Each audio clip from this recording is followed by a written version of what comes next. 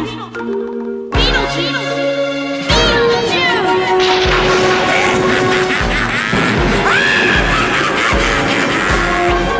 showtime! Hey there, welcome to Shoot the Flick, an official Paradoja podcast. I'm Frankie Sparks. And I'm Scott Eisenberg. And we are a married couple who like to shoot the shit about movies. That we do.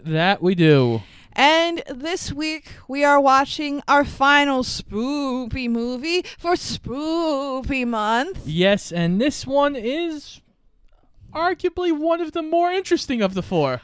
I am very excited because this is a movie that I have never seen before today. I know, hold in your gasps. It's okay. It's been done. It's been dealt with. I finally watched it.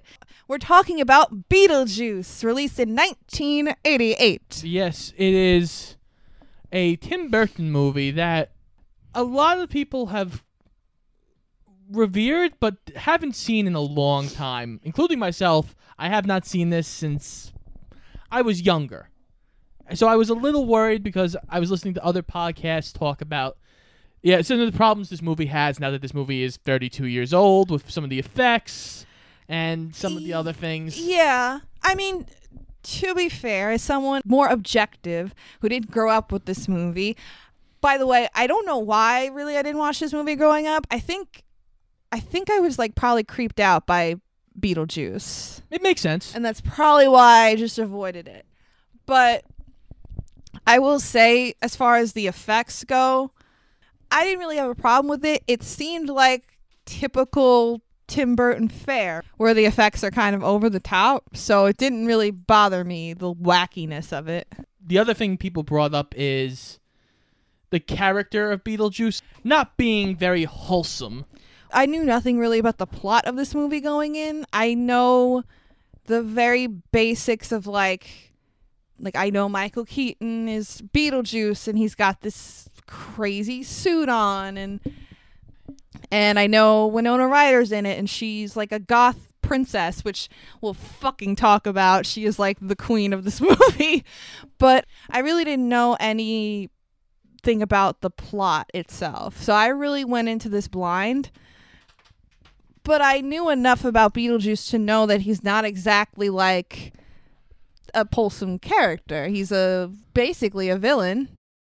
I mean, there's really one specific aspect of his character, what he does towards the end of the movie, that is a little problematic, admittedly. But I think in context of the movie and considering the fact that he is the villain, it's okay. Like, I'm not mad about it, you know? Exactly. Yes, I understand in today's world this would never be okay. And from what I hear, but I think in today, I think it would still be like, I think if something like this came out today, and I'm sure most people listening to this have seen the fucking movie, so they know what I'm referring to.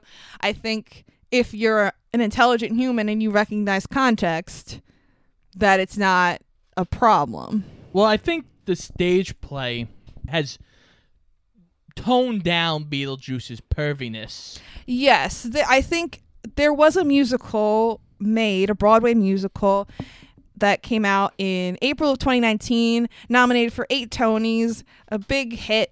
From what I understand about it, I know very little, but from what I understand, the character of Beetlejuice is more like, he seems more like a genie type character from Aladdin, where he's like the wacky sidekick kind of guy.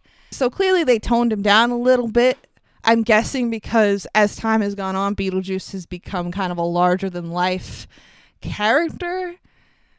You know, I mean, goths everywhere bow before him, and that's fine. They should really be bowing to Lydia, but that's just me. That's just my humble opinion. Yeah, he's kind of become a cultural icon, despite the problems of the character. Honestly, though, I don't really have a problem with him. No, I think he was funny. I think he's funny, and I think you have to look at it this way.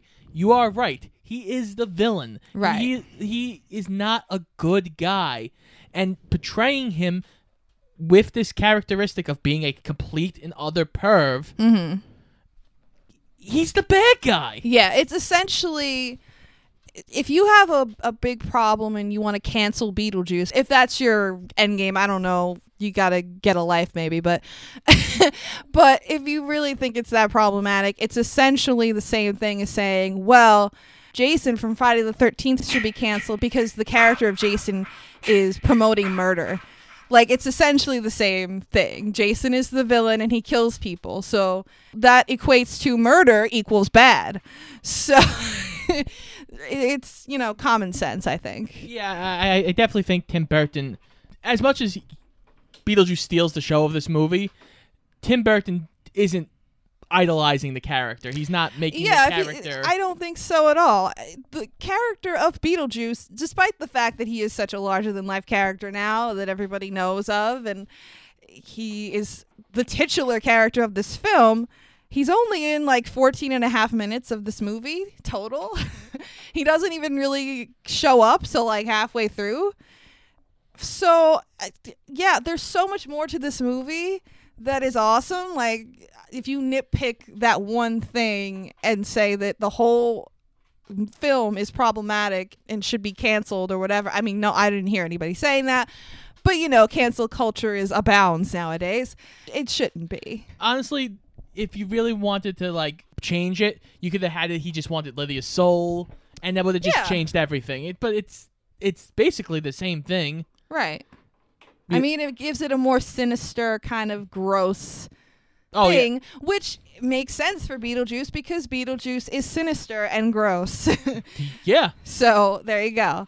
And looking to weasel his way back into life any way possible. So yeah, I don't know if you could tell by my defense of this film, but I really very much enjoyed it.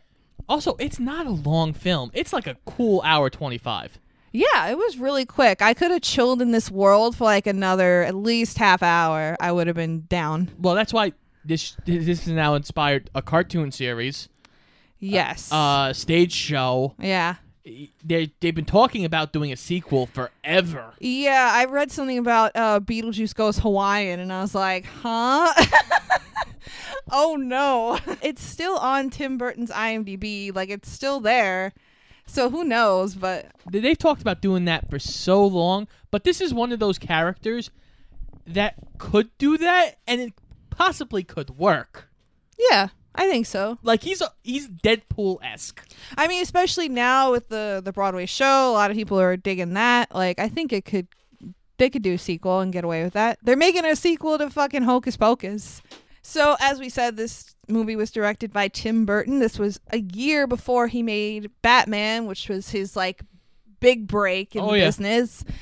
But fun fact, Tim Burton was actually not the first choice to direct this film. The first choice by the studio was Wes Craven. I could see that. Which I think would have been boss as fuck. It would have been a lot darker, though. Yes, this movie is pretty dark. I mean, Tim Burton obviously is known for his dark humor. And... Oh yeah, but Wes is too. Yeah, exactly. With Nightmare and Scream and shit. Police are always off track with this shit. If they watch Prom Night, they'd save time. There's a formula to it. A very simple formula. Everybody's a suspect. It would have been very interesting to have him do it. But full disclosure, as far as Tim Burton goes, I'm kind of like on the fence with him. There are certain movies that I like, certain movies that I don't.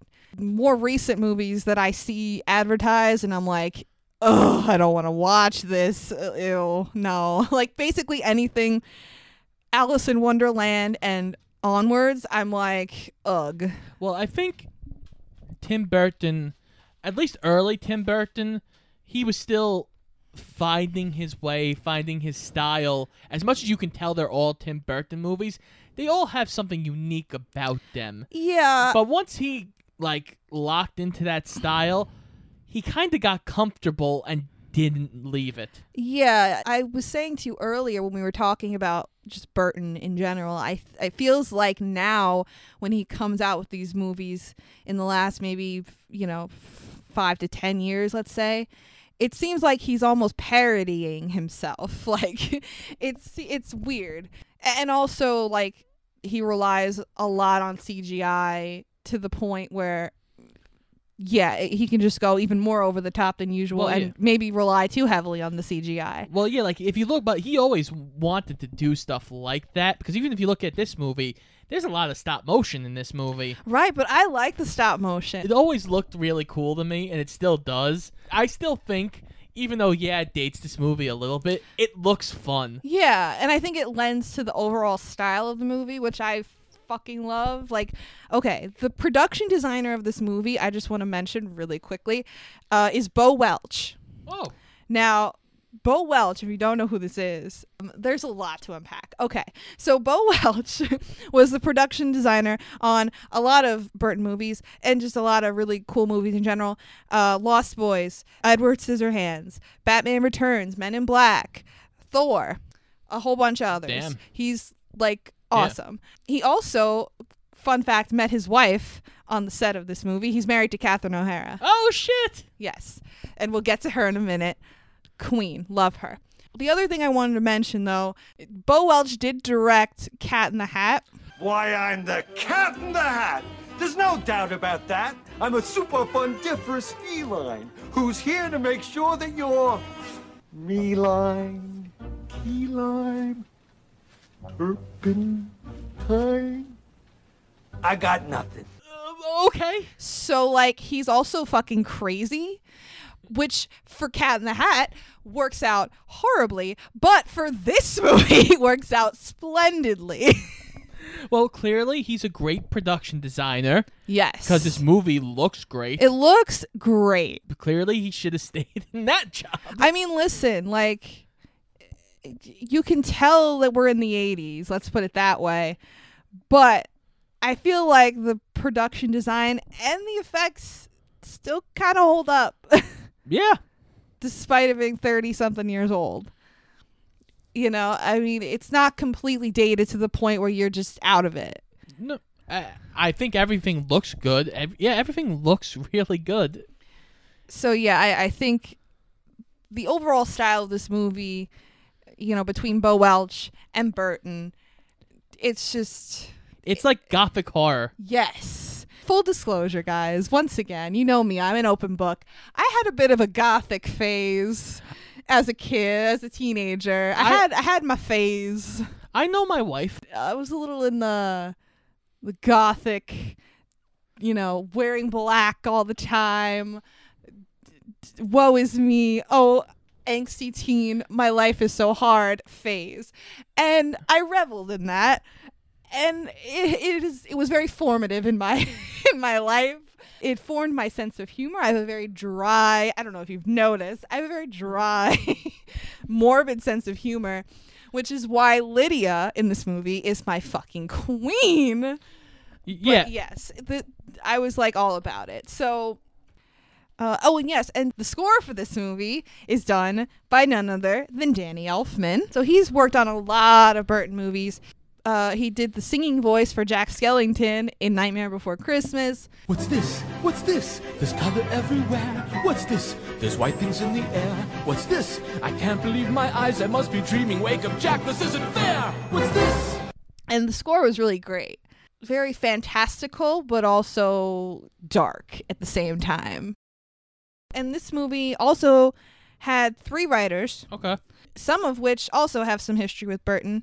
So first things first, we have a gentleman named Michael McDowell. He, along with co-writing this film, helped Burton adapt Nightmare Before Christmas. We have a Mr. Larry Wilson, who wrote screenplays for such films as The Addams Family and The Little Vampire with Jonathan Lipnicki. We'll give him Addams Family. So there's a theme here. We also have a gentleman by the name of Warren Scarron, who was a writer on the screenplay for the Burton Batman movie, but also was a writer on a little script known as Beverly Hills Cop 2. Hit me with that Axel F, baby. Bum, bum, bum, bum, bum, bum, bum, bum, bum, bum, bum, bum. Oh, jeez. So yeah. And also, this movie was present at the 1989 Oscars. Production, I'm assuming. No, it won the Oscar for Best Makeup, Okay, I can see that. which makes sense because it really... I mean, the makeup was good in this movie. Especially Keaton. Yeah, it worked out really good. Yeah, I can definitely see it. There's a lot of cool, like, makeup-y things that are really awesome, especially when you get the afterlife, which... Oh, yeah, that's, we're gonna get there. But, yeah, I mean, I think it's a bummer that this wasn't nominated for production design or effects or anything. I mean, even though the effects are, like, maybe a little sophomoric now if you watch it, but, I mean, that was kind of what they wanted. Like, they wanted the effects to look like a B movie, like a low budget movie, which worked out pretty good, I think. And again, it all kind of lends to this tone. I mean, say what you want about Tim Burton, but he's very good at setting a tone. Yeah, I think if you had Tim Burton now do a movie like this, it would not come out as good, but also I think you'd have to control the budget because, like, Dumbo, Willy Wonka, all these fucking movies that he's come out with, like, recently are all, like, high budget movies. Yes, and because there's just heavy CGI. Like, if this movie was made today, there wouldn't be any stop motion, creatures or anything or stuff like that.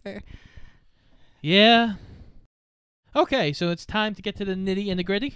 Yay, I'm excited. So we start with a nice soft rendition of Daylight Come, where it's just a nice as they go over the town. Oh, yeah, that was one of the other things I knew about this movie, that it does that song, Day-O, Day-O. I didn't know in what context or, like, how it comes up. I just know that this movie is, like, famous for that song.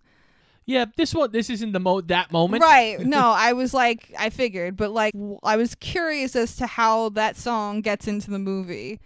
And boy, was I surprised. We'll get there. Oh, my God. So we're following this camera throughout this town, and then we get to this house on top of the hill, and you realize that this is Alec Baldwin's model of the town he lives in Connecticut. Yes, we have Alec Baldwin playing Adam in this film. This was really early in his career. This was like his third theatrical film ever. He's very young and fresh-faced. Yeah. Very young. Him and his wife, who comes in and gives him a gift.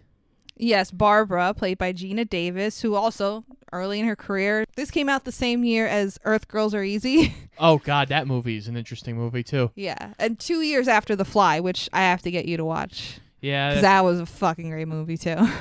They have a loving relationship, and you can kind of tell that. It's so cute. They're like the cutest little married couple. They're messing around with each other. Yes, they're very flirty and, messing with each other, and it's just the cutest thing. They're on vacation officially, and they're gonna stay home for vacation. Yeah, they're gonna have a staycation and kind of like set up their house more. Like they're a married couple. They have this new house. It kind of reminded me of us, Scott, because like we're a newly married couple and we're just starting out our lives together, and it's just so cute. It is, and you can tell these two have chemistry from the get-go. Definitely. And that was actually really big in this movie, that in this very short time, you like these characters. Yes. And that will become important in a minute. Go ahead, Scott. So they're messing around, and they get a knock on their door, basically, from their friend Jane. Jane. I almost wanted to call her Jan just because of that Quentin clip that we have. Why the need for so much gruesome graphic violence? Why not let us imagine because it's so much fun, Jan. Get it? Oh, God. It's so much fun, Jan. Because she's one of those kind of people. Like, she's just a pain in the ass. And she makes a comment to Gina Davis because, they just moved into this house, and she's a real estate agent, so she's like, oh, this house is too big for you. Well, I don't think they just moved in. I think it's just it's their house that they've redone it yeah, they put a lot of money into it or whatever, and she's like, oh, they're offering this much, there's these people and they're offering this much money for this house, you should get out, this house is too big for you because you don't have any kids. And it's like, ow. Well, I think that's meant to imply, I think Gina Davis had a miscarriage. Well, yeah, I think that like either they've been trying to have kids or there was a miscarriage or something like that. There is some history there. And because you can tell when Jane says that, I'm just going to call her Jan. When Jan says that, Gina Davis has like a look on her face and Jan is like, oh no, I'm sorry, honey. You know, I'm like, bitch, get the fuck out. This is my house. Yeah, it's kind of fucked up, man. Like, yeah, she's an asshole. I don't like Jan. no, nobody likes Jan. So Adam goes to Barbara and is like, hey, I got to run to the store real quick to get something in town. Do you want to come with me? And she's like, yeah, sure, why not? So they drive into town and they get the stuff from the store. He closes the store, walks back into the car, starts to drive back home because they have to cross this bridge. And there's a dog in the way. So they swerve to avoid this dog. And their car falls off the bridge and crashes into the water. And then it just cuts to the two of them, Adam and Barbara, walking back into their house, soaking wet. And they like walk up to the fireplace and they're like, oh, I'm so cold. And then they suddenly catch on fire and they don't burn. And they're like, what the fuck is going on here? I turn to Scott and I'm like, oh no, they're dead. And he's like, yeah. I'm like, oh no. I was so upset. I was genuinely really sad because I really liked them. And like, obviously they're in the rest of the movie, so it's not like we lose them, but it does bring up an interesting concept, which is that we've known these two characters for all of 10 minutes and they died pretty suddenly out of nowhere. Yep. And granted, again, they didn't leave the film, but like I cared so much more about them dying after 10 minutes than I did about the fucking slew of characters in Rogue One, which we just watched recently, and they all fucking died and they were with us for fucking 2 hours. So like there's a lot to be said for character development. Like, get your shit together. Take some notes from Tim Burton, Star Wars. Well, old Tim Burton. Yes. Well, yes. No. Old Tim Burton. So, yeah, they're dead. There's a book on the table. Yeah, it's the handbook for the recently deceased, and it just pops up out of nowhere. And they try to read it, but it kind of, like... It's implied that it's like hard to read, like it's like gobbledygook, and it's Well, yeah, they say it's like trying to like it's like a radio manual for like trying to put it together, like I guess a big radio. So it's like, oh god, this is a pain in the butt, and it's long. So this is where we get our first introduction, very quickly, to Beetlejuice. Beetle Oogle. Thank you, Louise. So Beetlejuice is reading his newspaper, and he goes, these two newbie dead guys. I could take advantage of these suckers. Basically, in his Michael Keaton Beetlejuice voice, which is great. I love this voice. The voice and the look. Yeah, the look is pretty iconic. The thing is, I feel like he's mostly known for the black and white suit, and he doesn't show up in that until like the last 10 minutes of the movie. But still, he's pretty iconic in the role to begin with. Yeah, exactly. They realize humans can't hear them, or won't hear them correctly. That's the correct term. They won't hear them. What I like about that is they'll be looking through the book, and because it's hard to understand, they'll pick out little things here and there. So it's not like they're just throwing all this exposition and rules at you. It's kind of just sprinkled throughout. And it's a good way to world build without just spoon feeding it to the audience. Yeah, so their house gets bought. Yes, by the Dietz family, who consist of the father, Charles, played by Jeffrey Jones. And if you don't recognize that name, you can go back to our Ferris Bueller review where we talk about Jeffrey Jones. We don't Jeffrey Jones again. We don't speak very highly of him, mostly because he's a creep. That's all I'm going to say about that. He is in this movie. Then we have the stepmother, Delia, played by Catherine O'Hara, who most recently and probably most notably as of late plays the mother on Schitt's Creek. What you did was impulsive, capricious, and melodramatic. But it was also wrong. Yeah, didn't she just win like an Emmy for that? Or? Oh, yes. Yes, she's awesome. And last but not least, we have to talk about Lydia, the daughter, played by Winona Ryder. And this is her third movie role. She actually, the year after this, does Heathers. But yeah, we have to talk about Lydia, who is amazing. She's a gothic princess, and I love her. She's basically like my inner soul from when I was 14, 15 years old. And I love her.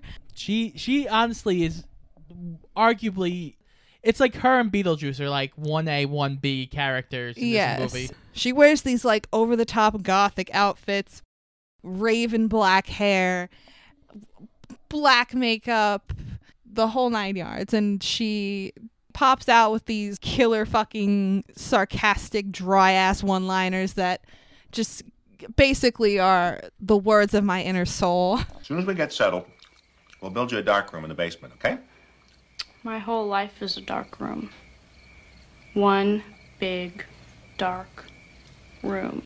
And I love it. Her first line, basically, as Delia, who's like, oh, I don't like this house. She goes, oh, Delia doesn't like the house? That means I love it. Yeah, basically. I do want to mention the stepmom mom thing, though, because throughout the movie, Charles keeps referring to Delia as Lydia's mother, but Lydia makes a point to say stepmother. They don't really mention her actual mother, but in the musical, they make a point to mention that the mother has passed away and that the father, Charles, really hasn't acknowledged it at all and just got remarried and da-da-da-da. One of the biggest songs in the musical is Dead Mom, and it's sung by Lydia. Every day, Dad's staring at me like, oh, hurry up, get happy, move along, forget about your mom. And it's a pretty iconic song. It's the only song that I've actually heard from the musical. Yeah, I love this character. I love it. I love it so much. Yeah. Because it's over the top in presentation, in visuals, because Tim Burton, you know, but the character itself is not over the top. The character itself is very like typical goth angsty teen, which I appreciate. She kind of reminds me a lot of like a little older version of Wednesday Addams. Yes, absolutely. Yes. But we also get introduced to the fourth member of the Dietz family, who's not really a member of the Dietz. Yeah, he's basically, I guess, like, he's Delia's friend / like confidant. Yeah, because she's an artiste. She's a sculptor, a famous quote unquote sculptor from New York City, and this guy is like her designer. I don't know, whatever. He's just like a guy. And his name is Otho, which a fucking weird ass name. I've never heard that name in my life, and I probably never will again. At least I hope not. And he's played by Glenn Shaddix, who is a pretty, I think, well recognizable character actor. If you see him, you're like, oh, I know that guy. He was in a few things. He was actually in Nightmare Before Christmas. He voiced the mayor. But yeah, he's a guy, and he's annoying. He's basically there to just be like a foppish, annoying guy. Yeah, he's an okay character. He's fine. He's basically just there to be like another Catherine O'Hara, like a male Catherine O'Hara character. Yeah, so they're going through the house, the two of them, and they've decided that they need to rip apart the house and make it their own because there's no chi flowing through the house. Oh my god. Fuck your chi, bitch. And I was so mad. I was actually really mad. If you think about it logically, like, okay, these people have died. It's been like a month at this point, right? They've been dead? 2 months, yeah. Okay, so yeah, obviously, like, eventually someone's gonna move into the house and da-da-da-da. But I was like angry that they were moving in because poor Adam and Barbara are in the attic and they're like, hey, this is our house. We worked so hard on this. And I was really upset. So they decide they're going to try and scare them out of the house. And it's not working. Even though they try, Barbara hanging in the closet, ripping off her own face. Oh my God. Okay, can we talk about that? Holy shit. Okay, so like Barbara and Adam talk about the fact that they are dead, like ceasing to exist. Life is no more. Woe is them. But not really, because they talk about it like they have to renew the fucking registration on their car. Like it's just like, oh, you know, dear, we're dead, you know, what can we do? I'm like, what the fuck are you saying? and then they're just reading this book and like touting out like lines about rules of being dead, and I'm like, are you okay? Like, are you not having an existential crisis right now? Like, you are young and vibrant and alive 5 minutes ago, and now you are dead. Have a moment to cry. Do something. But it like works somehow.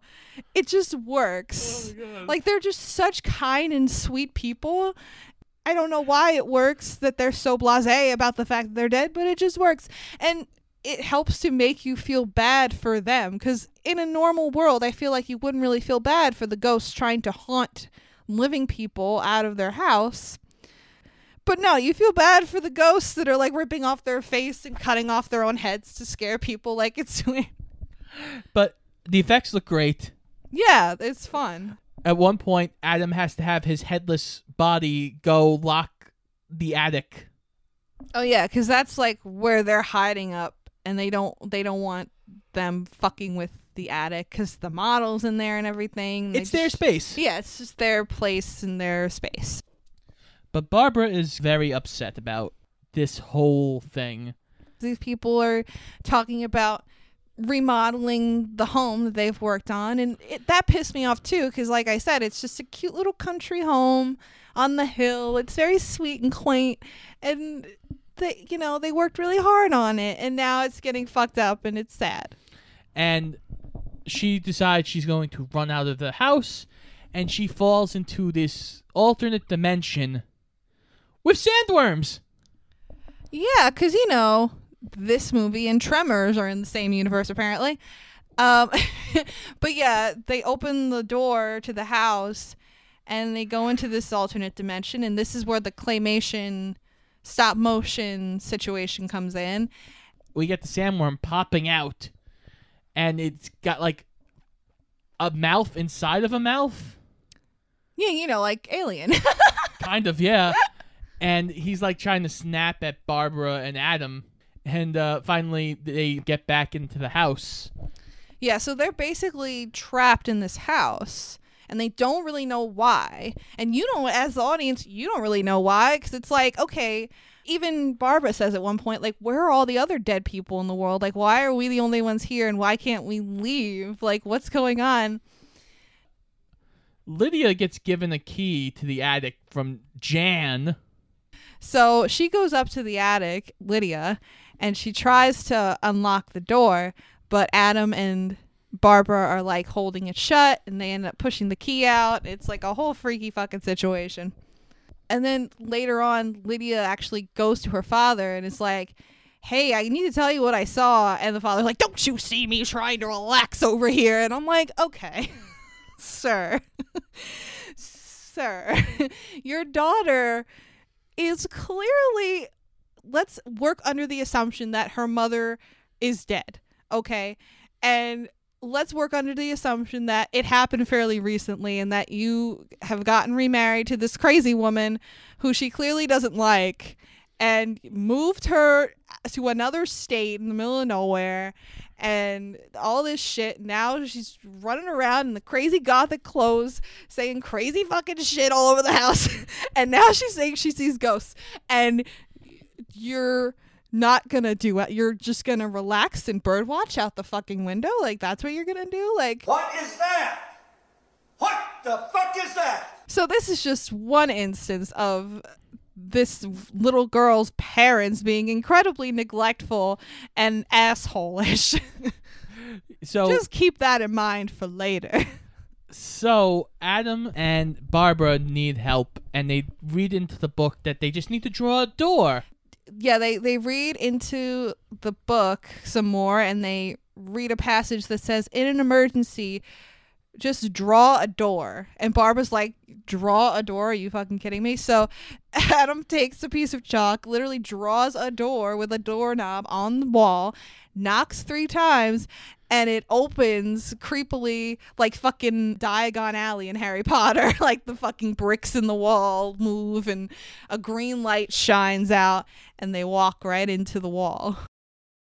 And they are at the DMV. That I like too. Like, that's great world building. Barbara asked that question earlier, like, where are all the dead people? And then you walk in this thing and there's just this whole society of dead people. They're just waiting around to be helped. It comes up later, but like the receptionist apparently cut her wrist to die. Oh yeah, there's a lot of references to suicide in this movie too, which is fucking weird. It's pretty dark.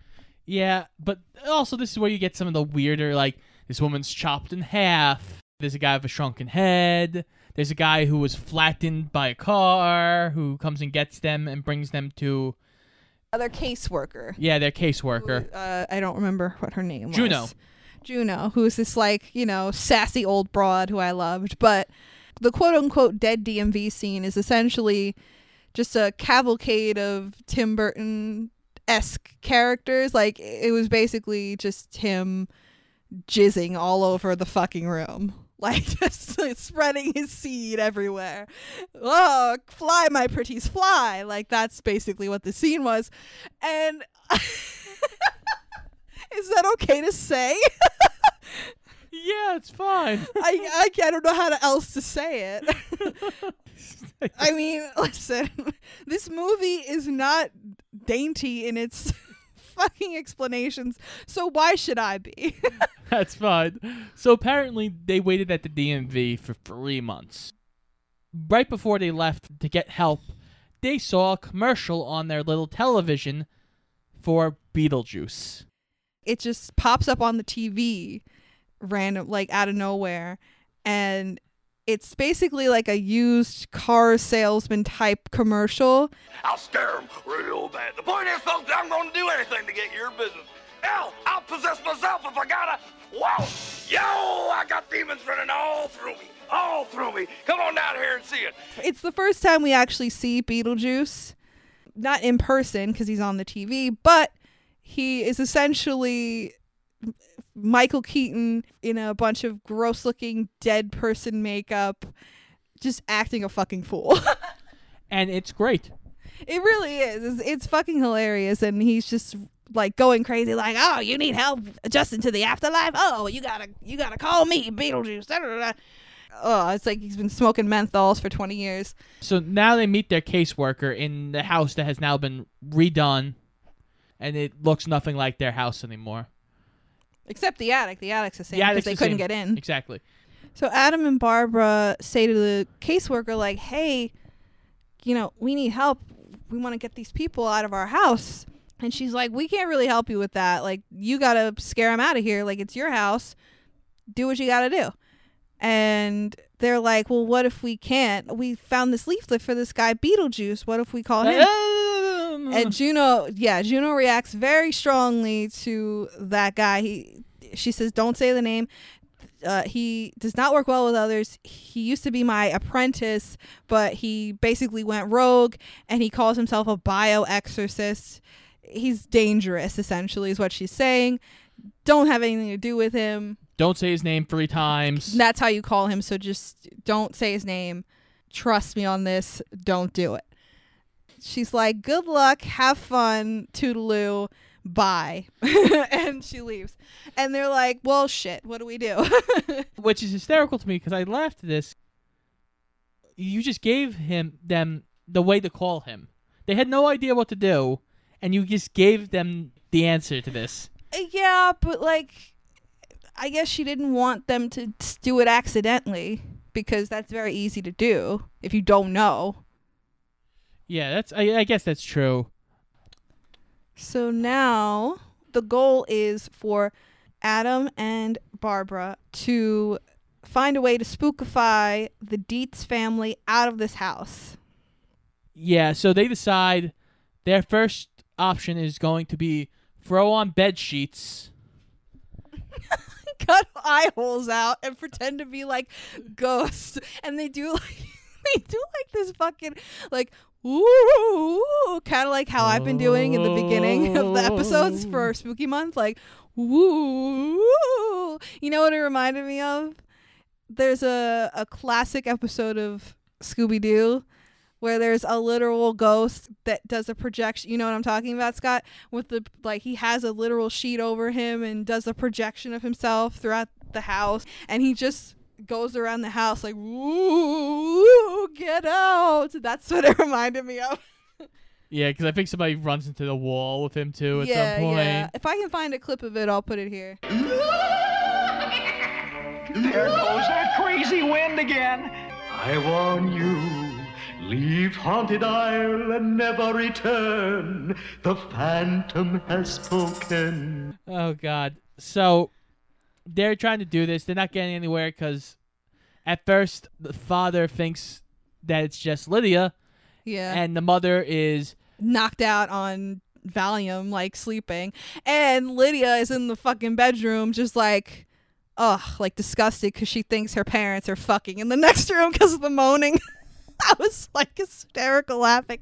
And then she comes out of the room, Lydia, to see Adam and Barbara in their sheets, and she thinks it's the parents. So she takes a bunch of pictures of them to embarrass them, essentially, with her little Polaroid camera. And she's looking at the picture, and she sees that there's no feet. Like, they're just sheets and then air underneath. She just walks up to them like calm as anything. She's like, "Are you the people that live up in the attic?" And Adam and Barbara are like, "Are you not scared of us? Like, what the fuck?" And she's like, "Are you gross under there? Are you like Night of the Living Dead under there?" I'm like, bitch, I love you so much. Which I think is even funnier because I think in Night of the Living Dead, the original, I think the main female character's name is Barbara. Oh, really? They're coming to get you, Barbara. Oh, yeah. They take off their bed sheets, and Lydia's like, "Oh, you're not gross. You're just like normal people." And they're like, "Oh, you can see us?" And she's like, "Yeah." And the best line of the movie comes out of this girl's mouth, and I have to say it. So she's explaining to them, like, "Yeah, well, I read this book, the Handbook for the Recently Deceased. And in this book, it says that live people ignore the strange and unusual. I myself am strange and unusual." Me. Call your shot. I love her so much. I want that on a t-shirt. I'm sorry there isn't one. I want it. Scott, put it on my Christmas list. So basically, she's like, "You guys got to up your game." They kind of form a bond here, and they're like, "Hey, we like you." And she's like, "Hey, I like you. Let's be friends," essentially. And she's like, "Hey, I'm cool with you staying here or you scaring us out, whatever you want to do. But just so you know, if that's your plan, you better up your game, bro." So they give in and they decide they're going to call Beetlejuice. Barbara says, "Beetlejuice, Beetlejuice, Beetlejuice." And then suddenly they get zapped down into little itty bitty size. In a little itty bitty living space. Yes. Phenomenal cosmic power. Itty bitty living space. Because Beetlejuice apparently is like living in the model. Yeah. Which isn't really explained how that happened or works, but it's fine. I don't need to understand it. The point is they're in the model now. And they have to dig up Beetlejuice. And they do. Yeah, I just love the creativity of it. Because it's funny because they're digging up the model, and it's even funnier because it's not It's dirt. like cardboard and corkboard and like plastic. It's just really funny. It's humorous, and then Beetlejuice pops out in all his glory. Yes, and we finally meet the titular Beetlejuice, played by Michael Keaton, and he's interesting. Oh yeah, he's a perv. He is a perv. We established that immediately because he just grabs Gina Davis and like dips her and tries to make out with her, and I'm like, ew, no, get your fucking hands off of her. He tries to look up her skirt. I literally had a George McFly moment. Hey, you, get your damn hands off her. He tries to like change his clothes to look like Adam a little bit. Oh yeah, because immediately they're like turned off by this guy. They're like, oh, we made a mistake. We don't want to do this. This is too much. So they try to leave, and he's basically like trying to convince them, like, oh, you know, we can make a deal. I can help you get these people. You want these people out of your house. I want to get these people out of your house. They're like, what are your qualifications? He goes, well, I went to Juilliard. He drops the facade, starts talking like Michael Keaton. It's fucking hilarious. I'm a graduate of the Harvard Business School. I travel quite extensively. I lived through the Black Plague, and I had a pretty good time during that. I've seen The Exorcist about 167 times, and it keeps getting funnier every single time I see it. Not to mention the fact that you're talking to a dead guy. Now, what do you think? You think I'm qualified? Finally, they're like, you know what? We're not going to do this. And Gina Davis goes, home, home, home, and they grow, leaving Beetlejuice in the model. So the Deets are having a dinner party. Oh, yes. So fancy. And this is probably one of the most famous scenes in the movie. So at this point, going into the dinner party, Lydia has tried a couple of times to convince both her father and her stepmother that the ghosts in the house are real, but they're like, oh, poo-poo, you're so silly, you gothic child. Like, what's your problem? Gee, I don't know. I can't imagine she's a teenager and her mother is dead and her father married a fucking cunt. I don't really know why she would be upset. But also going into this dinner party, Adam and Barbara have recommitted themselves to trying to spook the Deets family out of the house. And they come up with a plan. They're chit-chatting with, you know, their hoity-toity friends. Lydia brings up the ghost at the dinner table, and Catherine O'Hara's character decides, oh, I don't want to talk about that. I want to talk about something else. Like, I would rather talk about...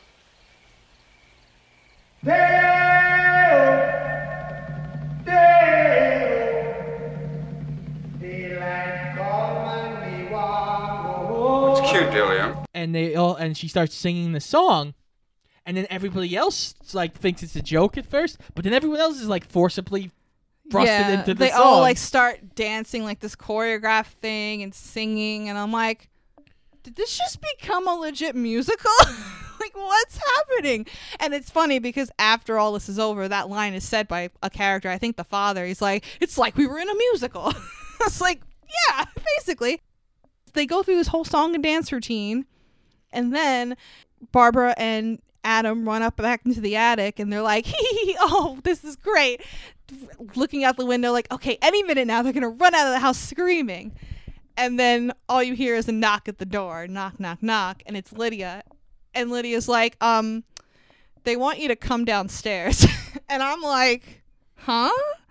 And then you cut to the adults downstairs, and they're like so enthralled with what happened. They're like, oh my God, it's like it's such a cute party trick. It's like we were in a musical. It's so exciting. Ooh, ghosts. And I'm like, you're not at all scared by this? Or that they can like just take over your body? Yeah. Or like have your mind blown that ghosts exist and like dead people walk the earth. And I literally screamed out loud at this scene while I'm watching these adults have this conversation. I'm like, people react to things very strangely in this.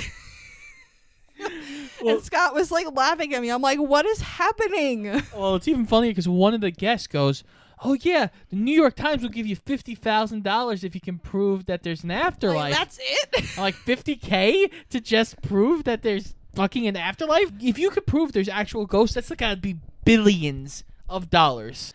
So they're not gonna come downstairs. They're kind of upset that this didn't work. So Beetlejuice decides he's gonna work his magic a little. He can kind of bend the rules and get out for a little bit because he's alive now. Because everybody goes upstairs to try and get Barbara and Adam to come downstairs. And as they're walking downstairs, a little defeated, Beetlejuice becomes the banister and a giant fucking snake. Oh yeah, it's super creepy, but also cartoony as hell. But again, that kind of fits with all the other effects in this movie, so it works. Exactly, but it's a fun little scene.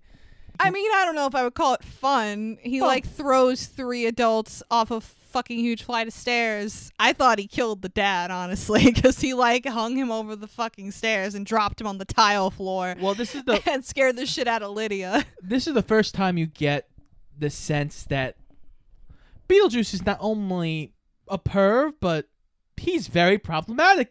Well, yeah, he immediately takes a shine to Lydia, who is, I mean, I don't know, I don't think they ever say her age, but I would guess like probably 15, 16 maybe in this movie. So it's a little gross, and by little, a lot, I mean.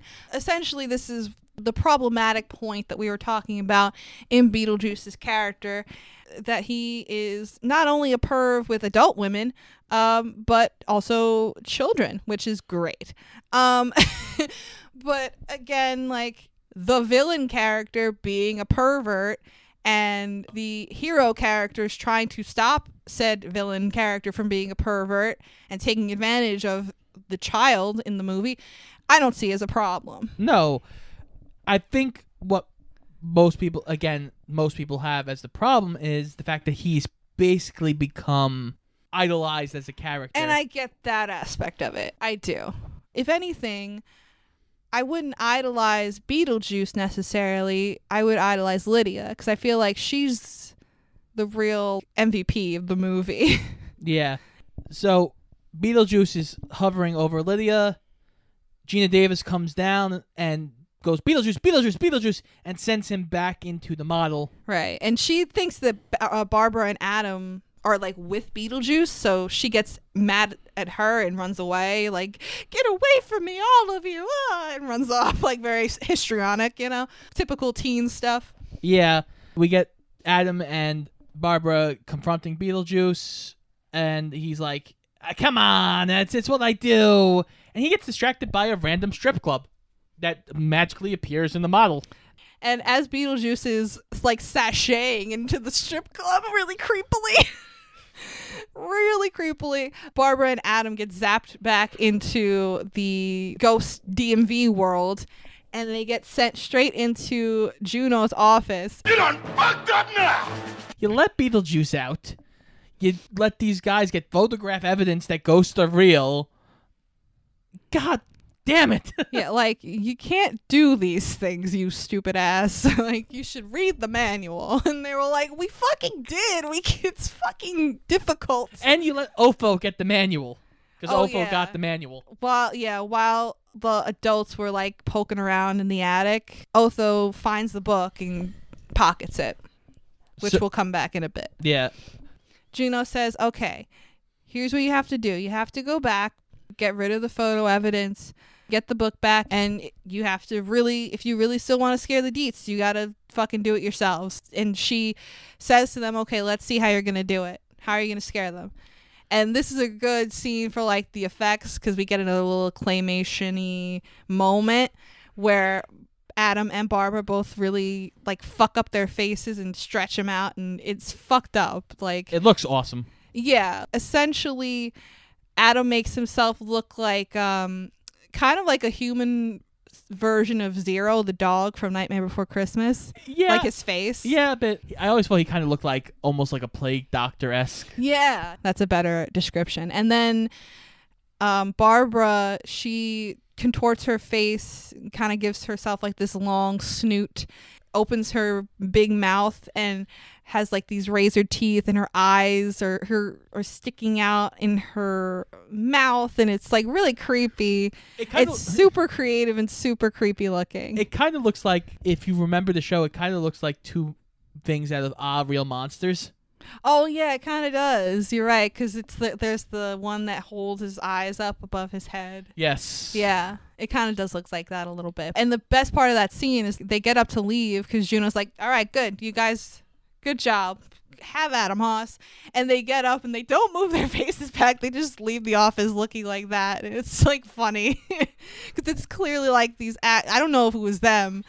actually like Gina Davis and Alec Baldwin, but it's these two actors walking around in these fucking huge masks, and it just looks so silly. Oh, it looks insane. But while this is going on, while they're talking to Juno, Lydia comes into the attic and finds Beetlejuice, who is trying to convince her to say his name 3 times. Oh, yes, because at this point, this is another point where suicide kind of comes up, because she's so upset. She writes this histrionic suicide note, and she goes up to the attic to presumably kill herself. And she goes in there and she finds Beetlejuice, and she's talking to him and like, I want to be dead like you and like them. And he's like, oh, well, I can help you with that. Da, da, da, da. I just got to say my name 3 times. And she's like, okay, what's your name? And he's like, I can't tell you that. Them's the rules. And he alludes to these rules a few times about his existence. And it's not really fully explained, but it doesn't really have to be. It doesn't matter. But he basically plays charades with her, quote unquote, to get her to guess his name. It's like fucking Rumpelstiltskin shit in here. He conjures like a life-size beetle and magic orange juice that like pours in the air. Yeah, and she's so stupid. Like it's clearly a fucking carton of juice, but I guess to build up the drama, they have her say like, "Oh, beetle breakfast, beetle orange, beetle drink," and it's like, "Bitch, it's orange juice." You said orange. What's the other part of that? But eventually, she says Beetlejuice. He's like, "Aha, you got it." And she is about to say it for the 3rd time, and Barbara and Adam walk in. She screams, she goes, no, it's us. Don't say it at the end. Don't do it. It's fine. Adam leaves his face, of course, contorted, while Barbara fixes her face like right away. Barbara stops her from saying it. At first, Lydia gets a little scared because her face is still fucked up, but she fixes it right away and like says to Lydia, like, no, he's a bad guy. No, don't say it. And they have this really nice moment. Lydia says to her, like, I want to be dead like you. And Barbara's like, no, you don't. You don't want to be like us. Don't say that. And Death's just as hard. Yeah, they have this really cute, sweet moment. And it's funny because a few times throughout this movie, there's these serious scenes. And interspersed in the seriousness is this silly humor. So while they're having this really sweet moment, Alec Baldwin is in the back still struggling to recontort his face back to normal. So like there's one point where his snoot is really long. He's just talking to her like, that's right, Lydia, death is not fun. It's just like, it's so fucking cute. I love the relationship between the 3 of them, because it's like she's obviously missing that parental love and guidance in her life, and they never had a chance to have their own child. They kind of have this surrogate family going on, and I think it's the cutest thing ever. So now that we've officially had our 2 most iconic characters in the movie meeting each other, I think now would be the perfect time to go into our favorite segment, The Cast Could Have Been.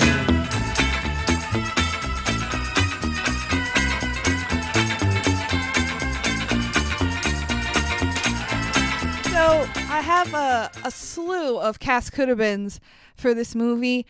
I picked out some interesting ones for both Beetlejuice and Lydia. Which one would you like me to start with? Let's start with Lydia. Alrighty, so first things first, I just want to say for both Lydia and Beetlejuice, I think the casting was top notch. So I don't think we're gonna request replacing those actors with any of these people, but I do maybe want to talk about best and worst ideas. Okay. Now, as far as Lydia, we have Alyssa Milano. Okay. Juliette Lewis, Lori Loughlin, Aunt Becky herself. Oh boy, before she went to jail. Before the jailbird went flying away. We have Diane Lane, Brooke Shields, Jennifer Connelly. We have SJP, what? Our Sanderson sister. And last but not least, we have the 80s princess, Molly Ringwald. Okay. So, again, I think Winona Ryder fucking killed it. So there's no need to replace her. I think her aesthetic and her vibe are just everything. Yeah, I think she's perfectly cast in this. But Scott, if you had to pick a best and worst out of that, where do you think you're at? I feel like Molly Ringwald would be the best choice, even though I think she's a little old at this point. I was thinking that as well. I think she might be a little too old, but I think like Lori Loughlin's the worst though, or SJP. Honestly, I don't feel like she plays the dark kind of character. Yeah, like you gotta have that kind of edge to you. Yeah. Which is why I think Molly Ringwald would have been an interesting choice, even though I do think maybe she, depending on how she looked at that time, might have been a little too old. I think Juliette Lewis also would have been an interesting choice because she has a tendency to do a lot of offbeat characters, and I think that really works for her. Indeed. But now we're going to get to the head honcho, the big kahuna. Our titular character. Beetlejuice, Beetlejuice, Beetlejuice! We have quite a few interesting names in here, including one that was Tim Burton's original first choice that the studio absolutely refused to do. This is going to give you like a cockeyed face here. Sammy Davis Jr. What? What the fuck? What? That was Tim Burton's original choice to play Beetlejuice. That I don't see at all. I guess maybe originally he wanted there to be kind of like a jazzy coolness vibe about him. I guess. I don't really know what he was thinking. Then again, who really knows what Tim Burton is thinking from 1 minute to the next? I'm not even sure Tim Burton does. So, yeah, that's a choice. Other names that were batted around for the role of Beetlejuice include Sam Kinison, Robin Williams, Christopher Lloyd, Tim Curry, Jim Carrey, Jack Nicholson, Bill Murray, Robert De Niro, and John Cleese. So lots of big names in there. It's funny because you have the Sammy Davis Jr., who is the polar opposite of everybody else on the list. Exactly. I don't understand. I don't understand, Paige. I don't understand. I think Christopher Lloyd would have been weird because this was like right around the time of Back to the Future 3. Well, thinking of the character and how like vile and pervy he is. Yeah, it would have just been like Doc being a perv, and I don't want that in my life. I think the best choice out of that list, other than Michael Keaton, of course, would probably be Sam Kinison. Sam Kinison would have been interesting. Because Sam Kinison has that crazy kind of over-the-top energy that probably would have worked very well for Beetlejuice. Yeah, I actually think Robin Williams and Jim Carrey obviously would have done well also because they just have that natural, vibrant, crazy energy. I just don't see the two of them being pervy. Right. No, I get you. Maybe that's the problem. Maybe those two are too well-liked. Yeah, I guess. And the thing with other actors, such as like Jack Nicholson or Robert De Niro, which would have been fucking bizarre, I feel like they have a weird, crazy energy too, but it's also very sinister, almost maybe too sinister. Yeah, if you were going to go like real... if Wes Craven directed this, De Niro would have been a very good choice. Yes, because it would have had a darker tone, most likely. I think the thing with Michael Keaton is he perfectly balances that sinister creepiness and also being funny. Yes. And that has been another episode of Cast Coulda Been.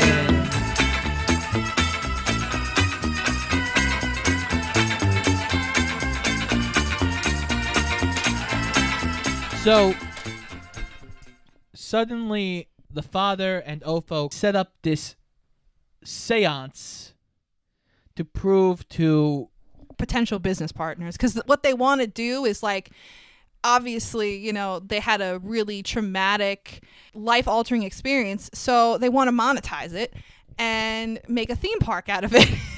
They want to build an attraction around Barbara and Adam as ghosties. Ghost World. Yeah. A great movie, by the way. So they start this seance, and the seance scene, guys, I was really sad. Like, I was really sad. I hated it. I wanted it to stop. Well, I believe they actually are exorcising them. That's the whole point of like the scene. Which I don't get, because they want to prove that they're real, so then why would they I think it's kill them? Well, no, because I think Lydia says Opho doesn't do anything right. Oh, yeah, she does mention So that. even though he is trying to just call them to the room, Yeah, he fucks it up, and now, like, they're being exorcised. Yeah, like, so the way they do it is, this whole thing is so fucked. In a normal situation, right? If you're in a house and you realize, oh my God, there are ghosties here, and they don't really want to communicate with you, they've made that pretty clear. They want you to go away, or they at least want to go away and they just want to be left in peace. So I feel like if I was a normal human being, which I'd like to think that I am, at least most of the time, I would respect that, because these people are fucking dead. So, like, have some respect for them. They're not hurting you. If you at least reach out, if you say to them, listen, I know this was your house and I'm really sorry, but we want to stay here. So, like, let's coexist peacefully. I'm sure that Adam and Barbara would be like, you know what? Fair enough. But no, they're just like, come out wherever you are, make us some money. It's like, fuck you. And then when they don't want to do that, when they don't want to be their fucking sideshow, they decide they're going to do this seance. And in order to do the seance, they have to have personal effects of the deceased. So what do, Scott? They go into like their fucking closets or whatever in the attic, and they pull out their fucking wedding outfits, their wedding dress and their tux, place it on a fucking table, and start a seance. Excuse me? I don't know if you guys realize this, but last year, Scott and I were wed. And I can tell you right now, if I died tomorrow and some asshole was poking around at my wedding dress, I'd be fucking pissed. Well, no one could call me because I rented my tux. Yes. Well, yeah, that's true. He bought his tux. What a fool. You don't need to buy your tux, guys. If you're out there and anyone's telling you need to buy your tux, don't do that. It's not necessary. When are you ever going to wear a tux again? Meanwhile, when am I ever going to wear my wedding dress again? But that's besides the point. I think it's different for guys and girls. Like, your wedding dress is like kind of a special thing. I mean, guys don't go to like wedding shops and try out tuxes like that. You don't have to ring a bell when you pick out your wedding tux. true. Let's put it that way. They don't give you a big bell to ring and make a big stink out of it. No, but when the tailor goes, oh, wow, you actually lost 40 pounds before your wedding. I have to redo all your measurements. You're like, yes, you do. Oh, Scott likes to just throw that in there as a little pat on the back. Damn straight I do. But anyway, we got totally off topic. Sorry. But anyway, so the seance begins, and it tears at your heart because Adam and Barbara are up in the attic, and as the seance begins, first they're calling Barbara, and you see in the attic she slowly but surely starts fading away, and Adam is trying to hold her hand, and he can't feel her, and then she's slowly fading away, and she can't talk, like... Oh, and then she shows up in the room in her wedding dress. Like, she slips into the wedding dress, and she's up, and she's Adam, and she's trying to talk. She's trying to scream Adam's name, and she can't talk. And it's like, oh my God, she just wants her husband, and he's screaming for her. It's horrible. And she starts deteriorating. Yes, that's even worse. Oh my God. Ugh. And then they get Adam. Yes, too. and then Adam's looking at her like, oh my God, what's happening? It, like, just the looks on their faces, and Lydia's screaming like, stop it, and Otho's like, I can't stop it. She reaches out to Barbara, like, trying to help, like, she doesn't know what to do. So she runs over to the model, and Beetlejuice is there, sitting on the gravestone. In the iconic black and white striped suit. And Lydia goes, can you stop this and save them? And she goes, oh, yeah, I can do that. No problem. But you got to marry me. Yeah. Yeah, because apparently if he marries her, he gets to live again, basically. Right, because that's what he says. You're right, because he says, I want to be back for good, but the only way I can do that, you know, as per the rules, quote unquote, is if I marry somebody. If I have a legally binding marriage.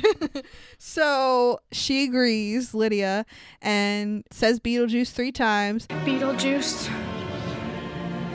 Beetlejuice. Beetlejuice. It's showtime. Releasing him into the house to wreak havoc. I mean, yeah, but she does it to save Adam and Barbara, which he does. Eventually, he stops it and they kind of fall to the floor. And throughout the ensuing scenes, which is the chaos part of the scene, they are slowly but surely turning back into their normal selves. Yeah, he knocks the two business partners, makes them a carnival game, and hammers them through the ceiling. He fucks with Ofo by, like, ripping off his clothes and putting him in a different suit. Yeah, that was weird. I don't know. But go away, Otho. He goes away. He brings Catherine O'Hara's statues to life. Yeah, her sculptures or whatever. Her creepy, ugly sculptures. And they kind of ensnare the father and the stepmother and hold them hostage while he zaps Lydia into this god-awful red wedding type dress. And he's in, like, a red suit. Yeah, it's really... It's awful. And then this little, like, reverend kind of comes out of the fireplace and then starts to try and marry them. Yes, and as Adam and Barbara are coming back to their normal selves, they immediately try to save Lydia by saying Beetlejuice, Beetlejuice, Beetlejuice, and getting him the fuck out of there. But he keeps impeding them at every turn. Yeah, he sends Adam into the model. He zips Barbara's mouth at first. At one point, even Lydia tries, and he covers her mouth. Finally, he sends Barbara to the other dimension. Oh, yeah, this was a great scene, because the first time around, she was, like, so scared of it. But then, as Beetlejuice is about to marry Lydia, Barbara bursts in from the other dimension, riding the fucking sandworm like a beast. And I'm like, yes! The queen! There's so many queens in this movie. I love it. And the sandworm eats Beetlejuice and falls back into the other dimension. What was weird about this, though, is that her parents, they're saved, obviously, also in the end. And they're just standing there with Lydia and Barbara and Adam. And they're just smiling like, and like we're just supposed to, you know, like, oh, we're fine now because we're Lydia's parents. So you guys can just forget all that crazy seance stuff, right? And us trying to, you know, get you out of the capitalize house. On your death. Yeah, you know, that's all water under the bridge, right? We're not really the bad guys. That was all oath, though, but you know, not really. Like. Going into this final scene, it's just implied that, like, they're fine now, even though these people are horrible. They spent the whole movie neglecting their child/stepchild, treating her like crap, and trying to capitalize off two innocent people's deaths. Granted, I wasn't expecting them to get killed in the movie, but, like, I don't know, have something happen to them. We basically cut to a future moment where Lydia's getting out of school and she comes into the house and it's like the cutest scene ever with her and Adam and Barbara, and they're having this typical like family moment. What I really like about this scene is that they're not really her parents. They're still fucking dead and she's not their actual kid, but like it's still a very real family scene, and I appreciate that. Yeah. I love movies that do stuff like that. And also, her actual parents are just off somewhere in another room doing nonsense, fucking making ugly ass sculptures and bird watching and not giving a shit about their kids still. So really, they learned nothing this whole fucking movie, but yet they're still, like, they're fine now in the end of the movie. I don't know. They're all one big happy fucking family in this crazy house, and it ends on the funniest thing ever, Scott. They possess Lydia, kind of, to start singing. Shake, shake, shake, Sinora, shake your body line. Shake, shake, shake, Sinora, shake it all the time. Work, work, work, Sinora, work your body line.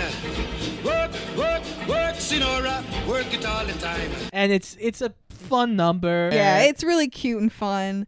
And Then we get kind of an epilogue scene with Beetlejuice in the DMV area, and he's just waiting to be helped at the DMV, and he's like number 9,247,247, whatever. So it's like, wah, wah, wah. Oh, that Beetlejuice. He tries to steal the next number, and then he gets his head shrunken. And that's Beetlejuice. I love this movie. I told you you would. It was really fun. I would watch it again. I really loved it. I think if you don't take this too seriously and just watch it to have a good time, you'll have a good time. Definitely. I agree with that too. So, Frankie, here comes the question of questions. The question of questions? What did you rate Beetlejuice? I rated Beetlejuice a 4.5 out of 5 stars. I had an amazing time with this movie. I'm glad that Scott finally got me to sit down and watch it because it was a perfect fusion of darkness and fucked upness and humor and silliness. And that's where I live, you know? Dark and silly. That's basically my Twitter bio if I had a Twitter. Yeah, exactly. I have it as a 4.5. I was a little nervous because before tonight I hadn't seen this movie in about 10 years. Yeah, it's still cheesy and it's still goofy, but it's still fun. But that is the perfect movie, I think, to end our Spoopy Month. Yes, Spoopy Month is officially over on Shoot the Flick, but don't you worry, kids, because next week we have yet another Star Wars movie. And it's another one that is split has a split public opinion. It's pretty controversial. Yeah, we're going to talk about Solo, you guys. And it's going to be interesting because Scott and I were both in the camp that we actually liked the movie. So we'll see if we still do after we watch it again. Exactly, and it should be fun. So before we get into our normal outro, I did want to mention something pretty awesome that happened to us recently. We were nominated for Best Podcast in the Best of Long Island contest. And if you don't live in Long Island, you don't know what that is probably. But it's basically exactly what it sounds like. Yeah, it's done by Bethpage Federal Credit Union. Anybody can vote. You don't have to be on Long Island. Yes, anybody can vote, and we strongly encourage you, if you listen to this podcast and you want to vote for us, please vote for us. You can vote once every single day until December 15th. So we're going to be plugging this like crazy until then, so get ready for that. You can either go on bestoflongisland.com to find information on how to vote, or we'll be posting a link on our Twitter and our Instagram as well. Yes. That you can find, so don't worry, it will be easy to find. So please vote for us if you can. We really would appreciate it. We want to win. We don't actually win anything substantial. I think we just win a plaque. Yeah. But we want the damn plaque, okay? It would just be very fun and a very nice thing to have at the end of this crazy, shitty year. That's true. This has been a rough year. We need a little light at the end of our tunnel, you guys. So just, if you can, help us out a little bit. So next week, we're going to move on to Star Wars once again. But until then, this has been Shoot the Flick, an official Paradoja podcast. I'm Frankie Sparks. And I'm Scott Eisenberg. Make sure you check us out on Instagram and Twitter at Shoot the Flick, and check out our weekly episodes every single Wednesday on iTunes, Spotify, Google Podcasts, and iHeartRadio, and pretty much anywhere else you can find a podcast. And make sure you come back next week for our galactic supernova movie adventure. Stack banana till the morning come. Daylight come and me one go home. Come, Mr. Tallyman, tally me banana.